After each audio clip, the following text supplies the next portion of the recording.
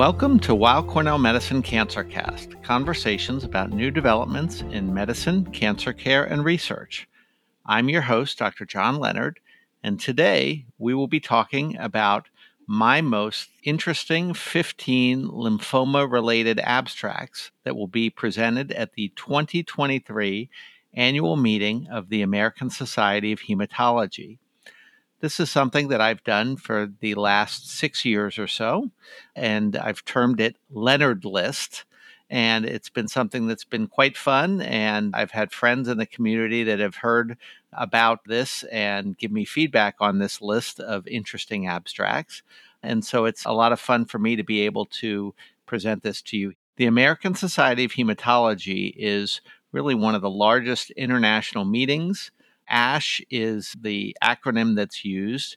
ASH is a society that hematologists belong to, those who work in blood disorders, basic research, clinical research, outcomes research, and clinical care. And it includes malignant hematology, meaning tumors and blood cancers, as well as other blood disorders, and basic science. And so this is a meeting where several thousand hematologists come and research is presented. There's an educational program, there are research presentations, and various other talks and gatherings to really try to move the field forward and educate the public. And so different investigators, different research teams submit their research in what's termed an abstract. Some of these abstracts are published. Some are presented in what we call poster form, where you stand in front of a poster board essentially and present the work. Some are presented orally in an auditorium sort of fashion. And then the most significant, just handful, are presented in what's termed the plenary session in a very large auditorium that the whole group of attendees joins. For about 6 years now, I have chosen 10 abstracts relating to lymphoma that I found to be interesting each year. I have typically been counting them down one at a time in the 10 days that are preceding the ASH meeting and commenting on them and highlighting them on Twitter. I have provided this overview with a little more depth over the course of a podcast episode. And I've also added in 5 additional kind of bonus abstracts to give you a little more information. So hopefully you find this interesting. And I tried not to always pick the obvious choices that everyone's going to see, but occasionally try to highlight a few things that I think are relevant or interesting or thought-provoking, as well as some that are practice-changing. And I hope that one way or another, you'll give me some feedback. And I'm also always very happy to hear other suggestions and other ideas or other aspects of these abstracts and studies that perhaps I didn't appreciate or have a different view. So without any further ado, I'm going to go ahead and count down first the 10 choices, and then I'll come to the 5 bonus selections after that. So number 10 is abstract 4399. This is entitled Early Stage Follicular Lymphoma, Learnings from the Final Analysis of the Multicenter Phase 2 FIL, that's Fondazione Italiana Linfomi. My Italian's not very good there, also called the MIRO trial. And this is focused on a new approach to combine local radiotherapy and what's termed MRD, or minimal residual disease-driven immunotherapy. And the first author is Polzoni and colleagues. And this is, as the name implies, a group of investigators, almost all from Italy.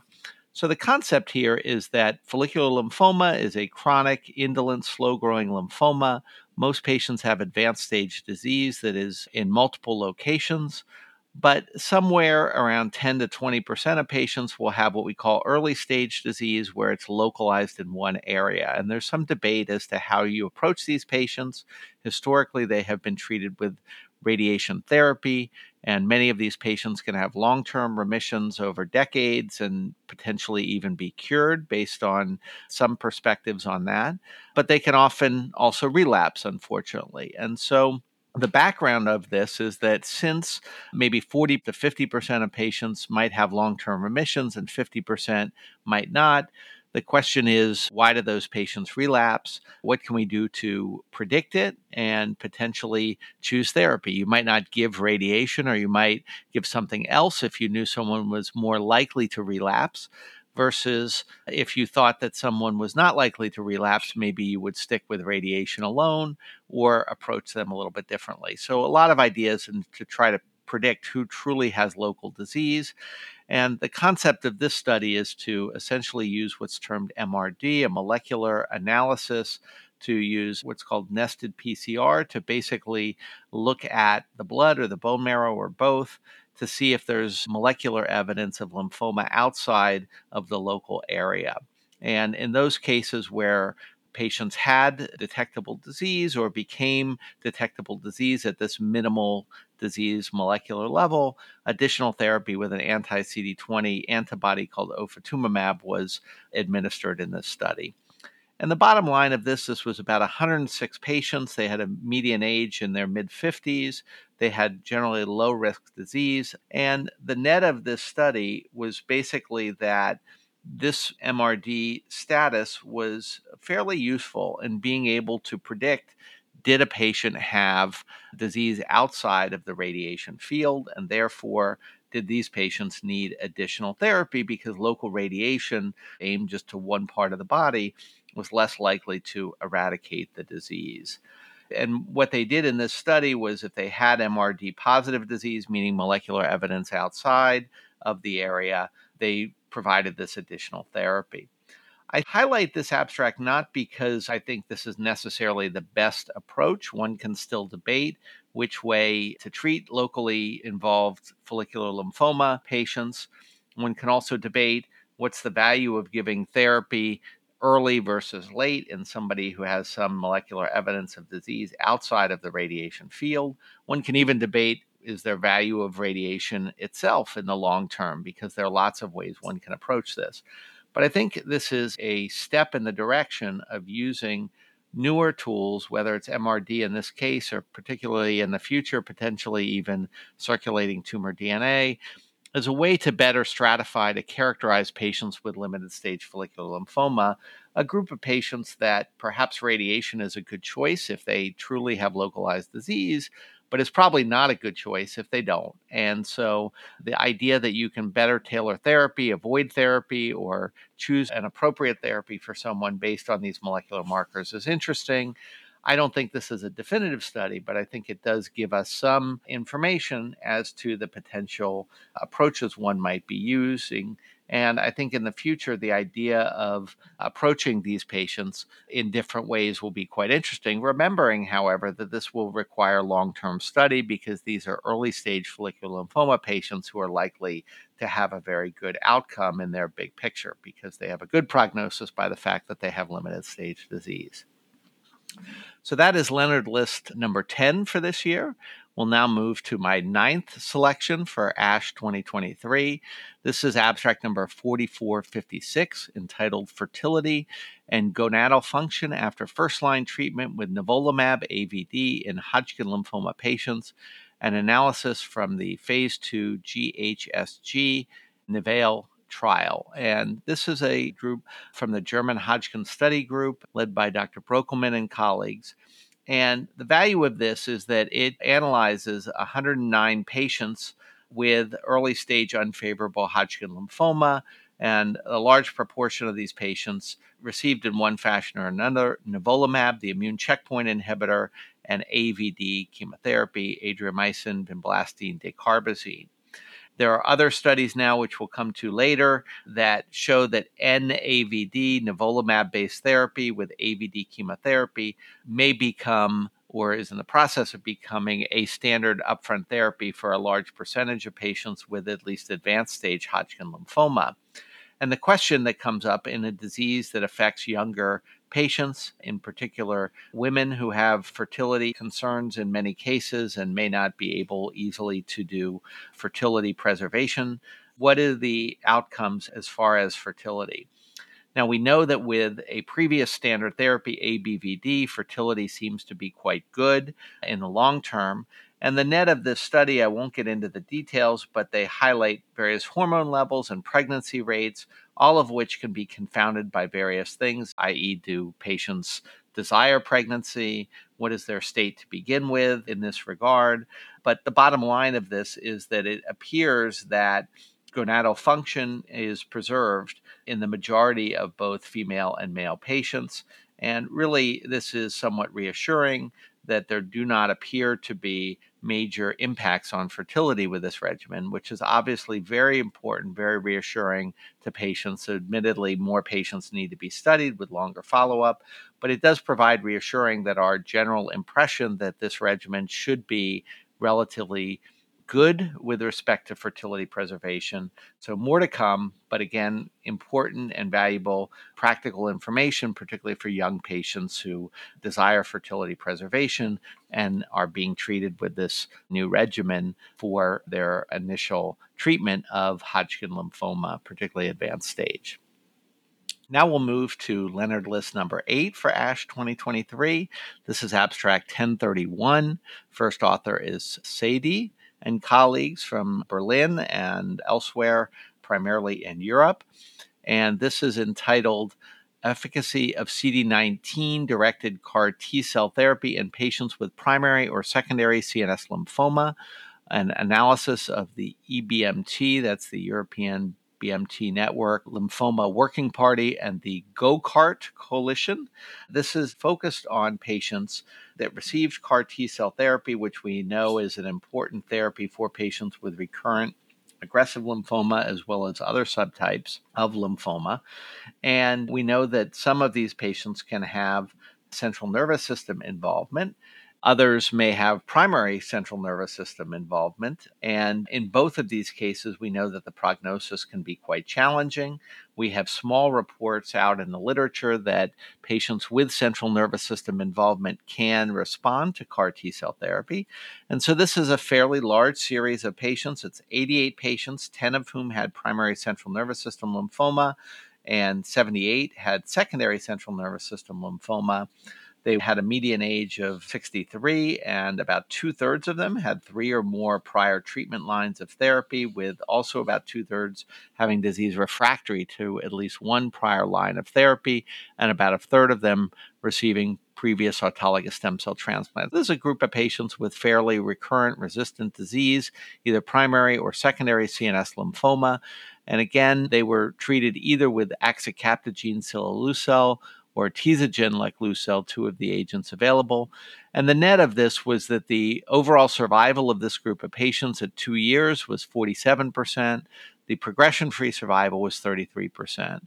And again, if patients responded, not surprisingly, they tended to do better. I think this is a larger experience than we've seen in the literature for the most part before, but very helpful to suggest that these patients with central nervous system involvement and previous treatment can have a reasonable chance, somewhere around 30 to 35% chance of doing well for 2 years or longer with CAR T-cell based therapy. This is encouraging, and I think the authors even suggest that this approach, CAR T-cell therapy with patients with recurrent large B-cell lymphoma and CNS involvement, may be the preferred treatment option. I think that may be open to still some debate, but it is encouraging that these patients could do well with this approach, and again, helps to potentially inform practice for this group of patients that generally has a less favorable outcome.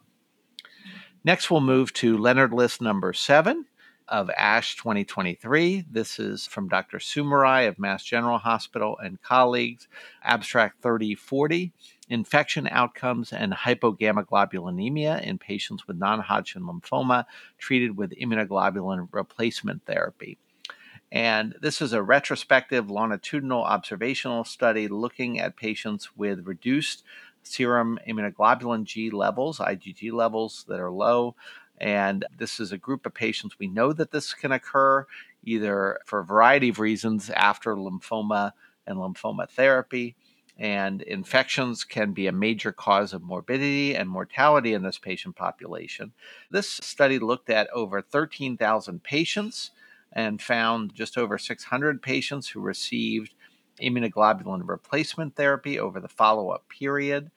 And the bottom line is that immunoglobulin replacement therapy was chosen by the physicians and patients for various reasons. So there may be some biases in that selection. But that being said, in this 600 patient group, the patients who received immunoglobulin supplementation, this was associated with lower rates of hypogammaglobulinemia, not surprisingly, because they were given gamma globulin, but importantly, lower odds of infection, severe infection, and antimicrobial use over about a 3-month period after initiating this therapy. And the odds ratios were in the range of about 0.5. And so this, I think, really suggests the value of intravenous immunoglobulin supplementation for patients with immunoglobulin deficiency in the setting of lymphoma and lymphoma therapy. And again, it's not a randomized trial, but it does certainly suggest that for some patients, this can be quite valuable with respect to these important and sometimes debilitating and significant life-threatening complications. Next, we'll move to Leonard List choice number 6. This is abstract 2344, The Glass Wall, Gendered Authorship Disparities in CD19 and BCMA CAR T-cell clinical trials for lymphoma and myeloma. This is from Dr. Khalik and colleagues from the University of Kansas School of Medicine and otherwise. And as we know, there are a variety of different literature sources that suggest that women are underrepresented in hematology and oncology. Women make up about a third of hematologists, according to data from 2021.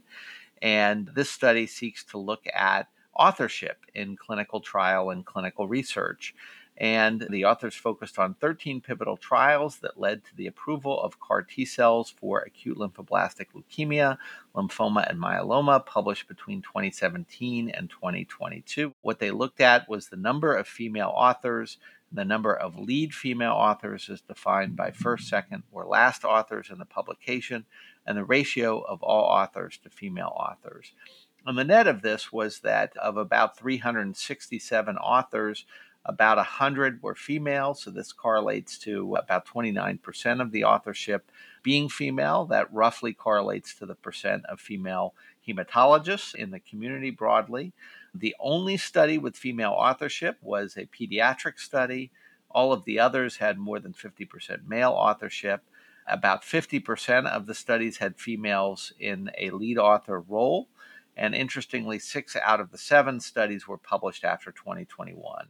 I think the bottom line of this study suggests that there is improving gender equity in authorship in more recent publications since 2021, and in certain research areas, particularly pediatric hematology oncology. And so I think this is important information, perhaps encouraging in some ways, but also suggesting that there may be more work to do to improve equity amongst our research force and caregivers in hematology and oncology, and obviously highlights the importance of providing leadership and authorship opportunities to groups that may otherwise be underrepresented. So I think this is thought-provoking and very important information, and something that our field should really continue to emphasize and track as we look at the literature and look at the workforce of those working in our field. Next, I'll move to Leonard List number 5 from the American Society of Hematology meeting 2023. This is abstract 1760. CD79 expression is associated with cell of origin and outcome in diffuse large B-cell lymphoma. This is from Dr. Naoi and colleagues from Japan primarily and Canada. And this is focused on the expression of CD79 in patients with diffuse large B-cell lymphoma. Why is this relevant? CD79B is a target of polatuzumab vedotin, which is an antibody-drug conjugate, which has improved the progression-free survival of patients with diffuse large B-cell lymphoma when polatuzumab has been substituted for vincristine in the R-CHOP regimen. However, the importance and the details and the biology of CD79B remain under exploration. And this is particularly interesting, or this theme of research is interesting, because of the fact that in the Polaric study that looked at polatuzumab, there seemed to be a potentially differential effect in a subset of patients with diffuse large B-cell lymphoma based on cell of origin, in particular, the activated B-cell subtype. The takeaway of this study, and I don't think this is definitive, but it does raise an important issue, is that the expression of CD79B low cases, meaning low expression of CD79B, was seen in an enriched fashion in patients with ABC DLBCL. This is one of the cell of origin subtypes, although we now recognize that the classification of DLBCL is getting much more complicated and subdivided. And this raises the idea that, again, CD79B expression patterns differ among different subtypes in DLBCL, and therefore this may explain or relate to a possible differential effect of polatuzumab and value of polatuzumab in different subsets of DLBCL. So this is not, in my view, a definitive study, and in fact, lower expression of CD79B was seen in the ABC subtype where the drug polatuzumab might be more potentially valuable, at least in some analyses. So it doesn't explain the whole story, but it does highlight a connection between the target of the drug and potentially at least some connection to the efficacy in a patient subset. So more work to do, and I think we're going to see other studies looking at this in more detail as we tease out where polatuzumab may be helpful in DLBCL. And I think this is just one example of work in this area that is worth paying attention to going forward. Next, we'll move to Leonard List number 4 in ASH 2023. This is abstract 185, lacutamab. This is a new agent for me, although maybe some of you have already heard of this agent. This is an antibody that's being explored in relapsed and refractory Sézary syndrome, results from the TELLOMAK phase 2 trial. This is from Dr. Bagot and colleagues from Paris and also elsewhere in the US and Europe primarily. Cutaneous T-cell lymphoma is an uncommon but important form of non-Hodgkin lymphoma, and Sézary syndrome is a less common, aggressive, advanced type of CTCL, commonly associated with circulating tumor cells in the blood and lymphadenopathy as well as erythroderma. One of the things about CTCL and Sézary syndrome that is interesting is that it tends to express something called KIR3DL2. This is a killer immunoglobulin-like receptor that's seen in the vast majority of patients. And so lacutamab is a first-in-class monoclonal antibody, according to the authors, that targets KIR3DL2 expressing cells using ADCC and phagocytosis. And so this is a study that included 56 patients with Sézary syndrome in the first cohort. They had a median age of 70, a median of 6 prior therapies, so fairly advanced stage disease. About 2/3 of them had a high percentage of erythema across almost all of their body surface area. And the interesting part of this study was that the overall response rate in this fairly poor prognosis group of patients was 37%. A couple of patients had complete responses, and blood overall responses were seen in about half of patients. A clinical benefit rate, CR plus PR plus stable disease, was 87%, with a median progression-free survival of about 8 months. And the tolerability profile is not well described in the abstract, so we'll see more about this in the presentation. But it does suggest that this might be a useful agent given the results with regard to efficacy. We need to see the tolerability in more detail for patients with what seems to be fairly advanced and recurrent Sézary syndrome, which can be quite challenging. So an interesting, relatively new agent that may be worthy of attention, albeit in this relatively rare form, but important and challenging form of cutaneous lymphoma.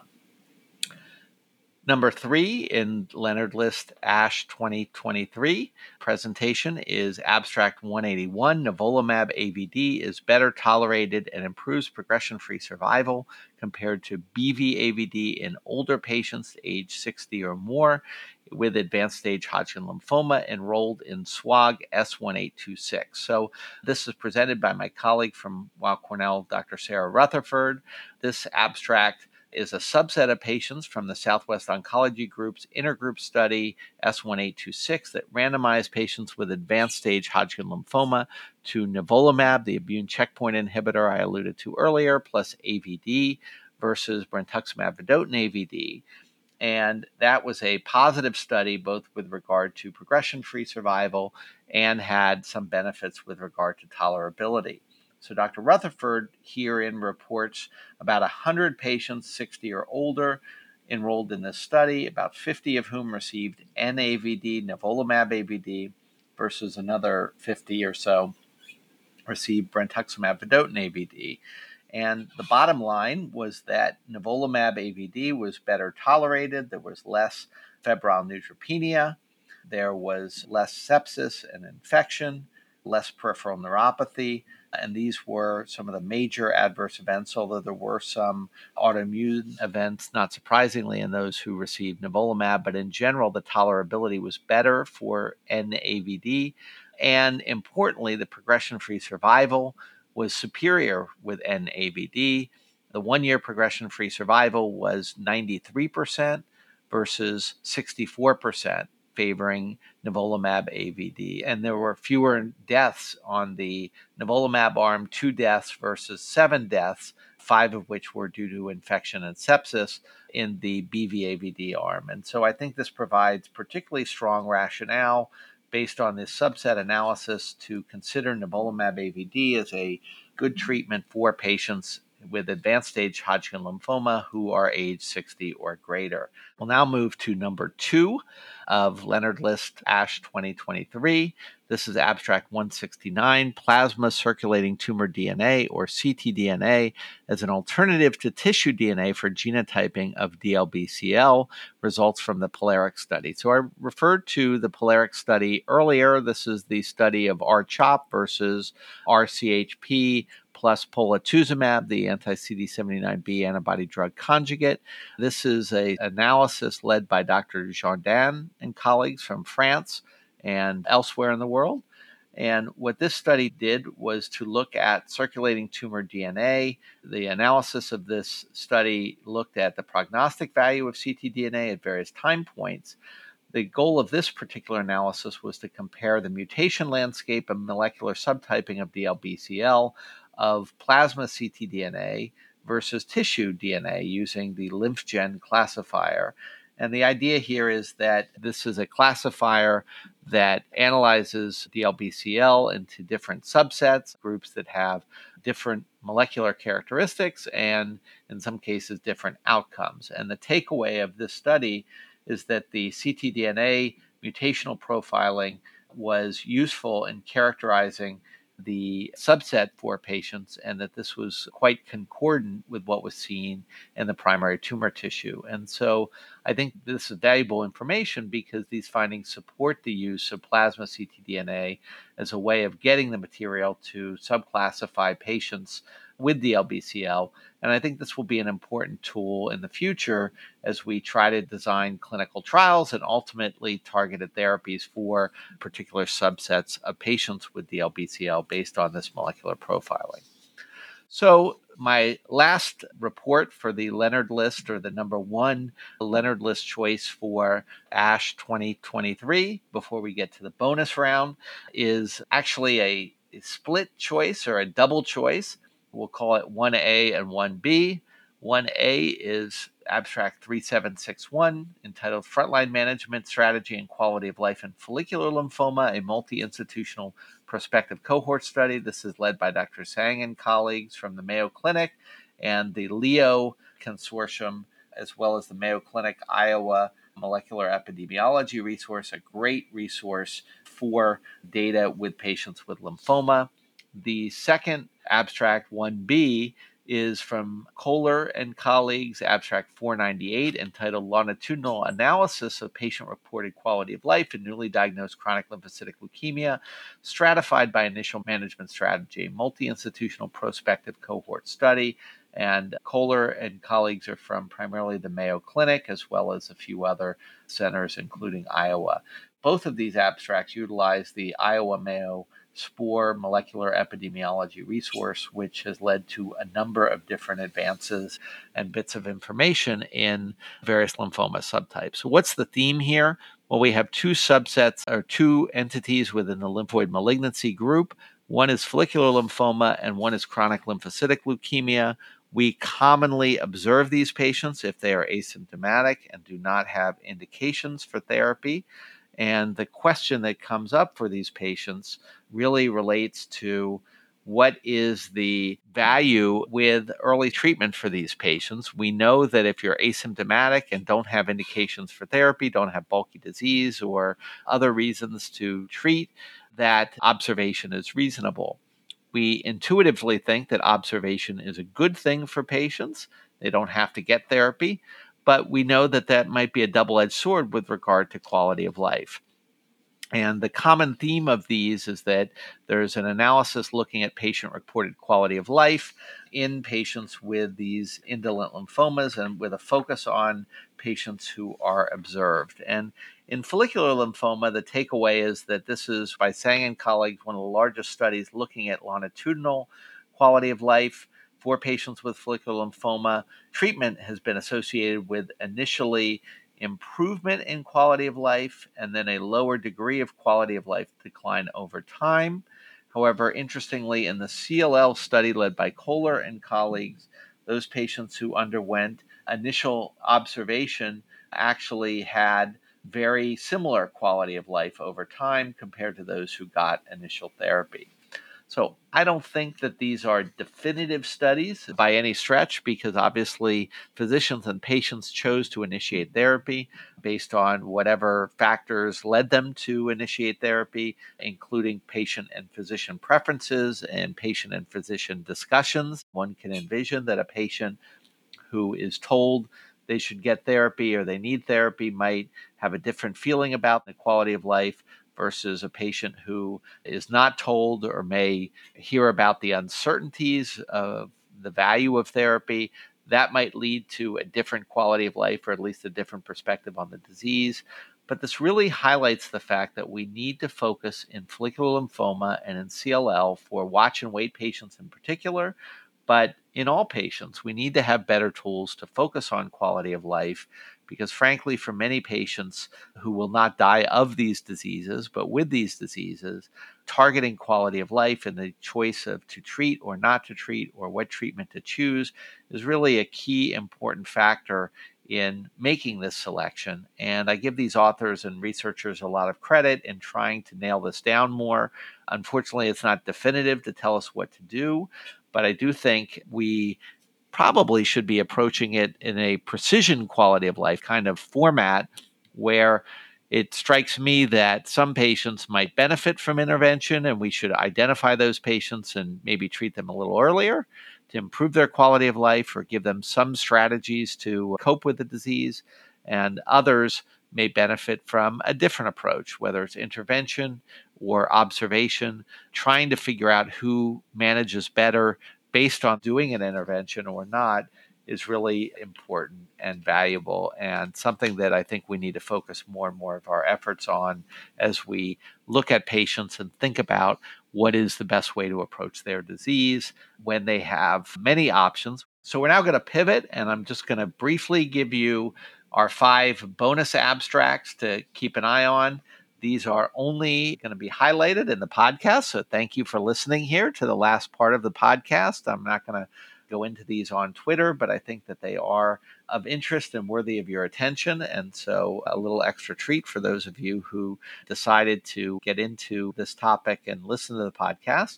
So bonus number 1 is actually a late-breaking abstract led by Dr. Wang and colleagues from MD Anderson and elsewhere. It is late-breaking abstract 2, ibrutinib combined with venetoclax in patients with relapsed refractory mantle cell lymphoma. Primary analysis results from the randomized phase 3 Simpatico study. This takes ibrutinib, which is a Bruton's tyrosine kinase inhibitor, and has been used in various settings in mantle cell lymphoma, including in the relapse setting for patients who have had one or more prior therapies. And it asks the question, what is the value of adding the BCL2 inhibitor venetoclax to ibrutinib? So this is a randomized trial where patients were randomly assigned with relapsed mantle cell lymphoma to receive oral ibrutinib alone with placebo for 2 years, or oral ibrutinib with oral venetoclax after a ramp-up period also for 2 years, followed by single-agent ibrutinib until progressive disease or toxicity. So the patients stayed on the ibrutinib and received 2 years of the venetoclax versus placebo.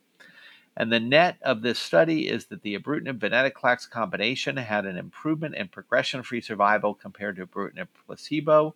Medians were 32 months versus 22 months, so an improvement by about 10 months in median progression-free survival. The hazard ratio was 0.65, and there was a numerically but not statistically significant improvement in overall survival at this point in time. We'll be interested in further follow-up there. Not surprisingly, there was a bit more toxicity with the addition of venetoclax, neutropenia in particular, and other cytopenias, as well as diarrhea and COVID-related complications. But to my eye, fairly similar overall, other than the cytopenia issues. Serious adverse events occurred in about 60% of patients in each arm. So I think these are interesting findings because the duration of therapy is really not a huge issue here from the standpoint of you don't have one arm being on therapy of some sort or another in a differential amount of time. And the tolerability seems to be pretty manageable. We also don't use venetoclax as a single agent, so this is not a matter of early versus late venetoclax. It's either venetoclax versus no venetoclax. And I think, again, a 10-month progression-free survival difference, significant hazard ratio with an oral therapy might make this approach one that is interesting and worthy of further consideration.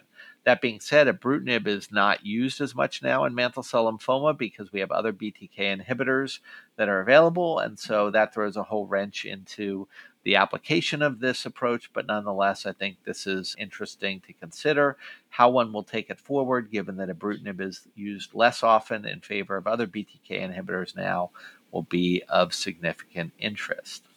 Next, number 2 in the bonus round is abstract 612 from Dr. Phillips and colleagues. Dr. Phillips is in Manchester, the UK. Most of the other authors of this study are from the UK. This is entitled Bleomycin Affects Lung Function for at least 5 years after treatment for Hodgkin lymphoma, data from the international randomized phase 3 RATHLE trial.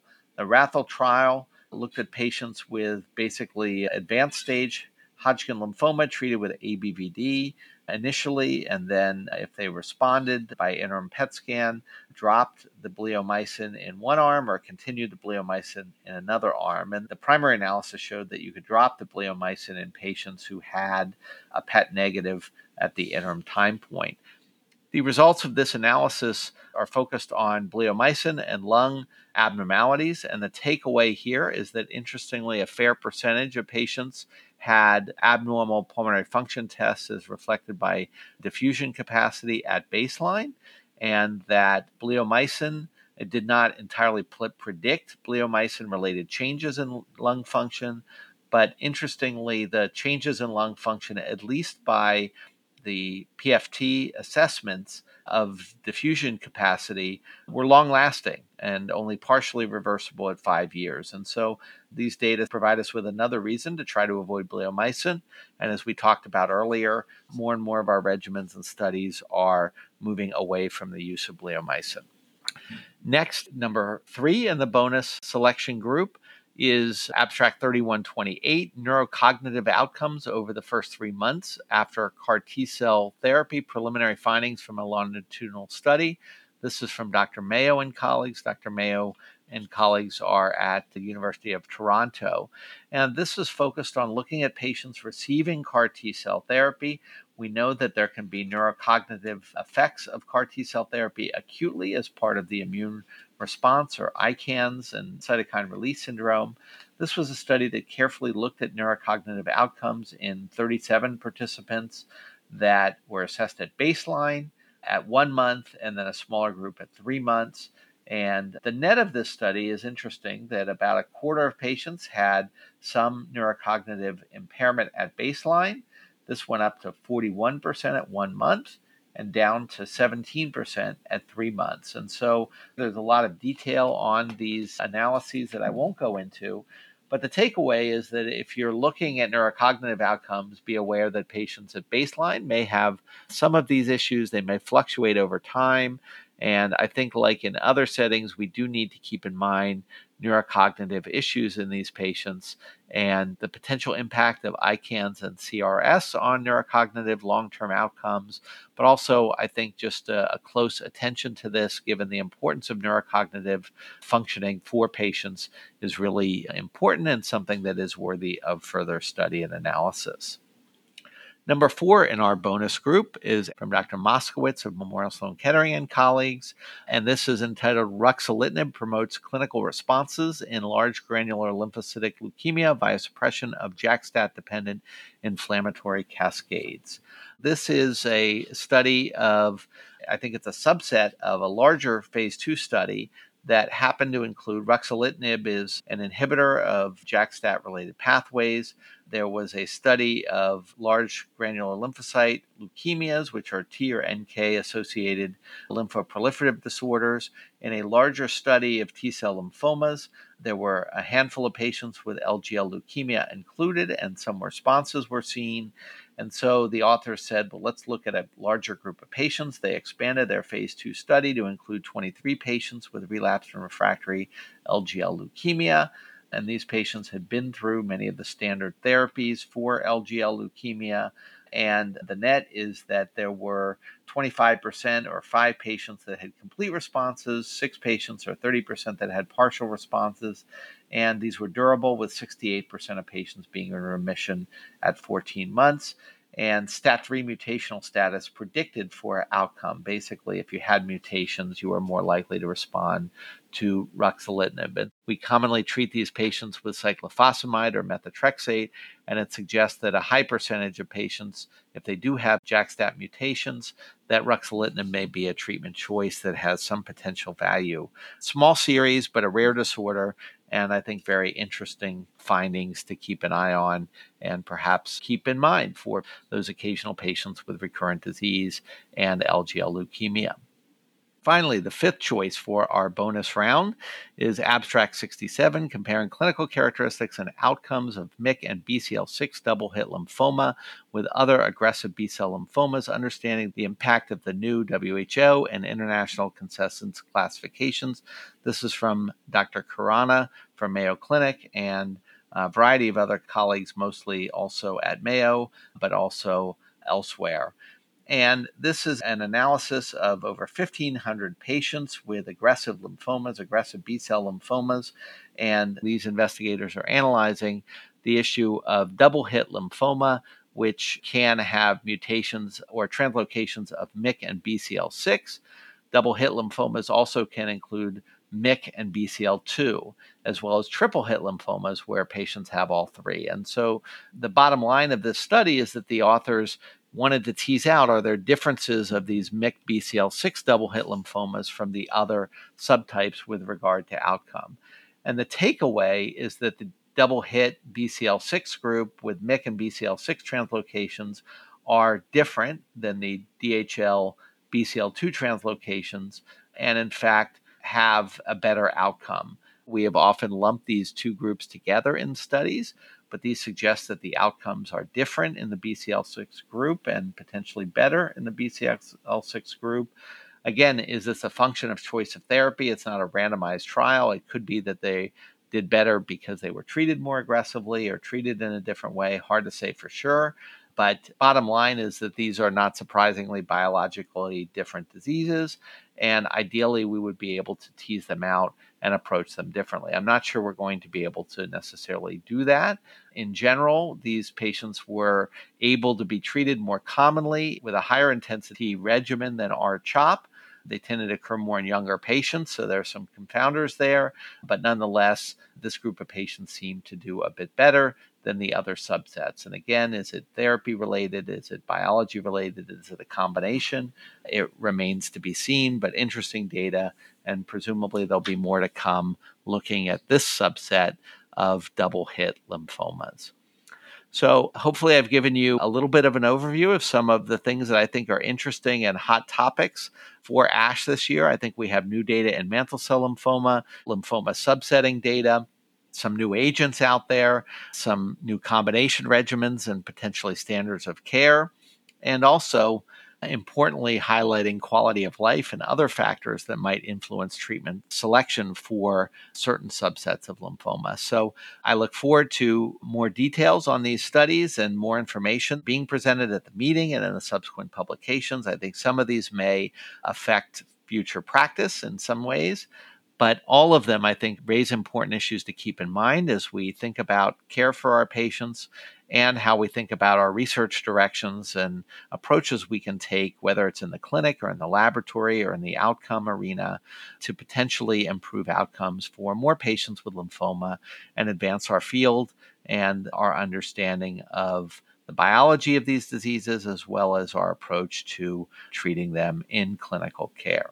So I want to thank you very much for joining me today and also invite you to download, subscribe, rate, and review CancerCast on Apple Podcasts, Google Podcasts, Spotify, or online at weillcornell.org. I also would like to encourage you to write to us at cancercast@med.cornell.edu with questions, comments, and topics you'd like to see us cover more in depth in the future. That's it for CancerCast, conversations about new developments in medicine, cancer care, and research. I'm Dr. John Leonard. Thanks for tuning in. All information contained in this podcast is intended for informational and educational purposes. The information is not intended nor suited to be a replacement or substitute for professional medical treatment or for professional medical advice relative to a specific medical question or condition. We urge you to always seek the advice of your physician or medical professional with respect to your medical condition or questions. Weill Cornell Medicine makes no warranty, guarantee, or representation as to the accuracy or sufficiency of the information featured in this podcast, and any reliance on such information is done at your own risk. Participants may have consulting, equity, board membership, or other relationships with pharmaceutical, biotech, or device companies unrelated to their role in this podcast. No payments have been made by any company to endorse any treatments, devices, or procedures, and Weill Cornell Medicine does not endorse, approve, or recommend any product, service, or entity mentioned in this podcast. Opinions expressed in this podcast are those of the speaker and do not represent the perspectives of Weill Cornell Medicine as an institution.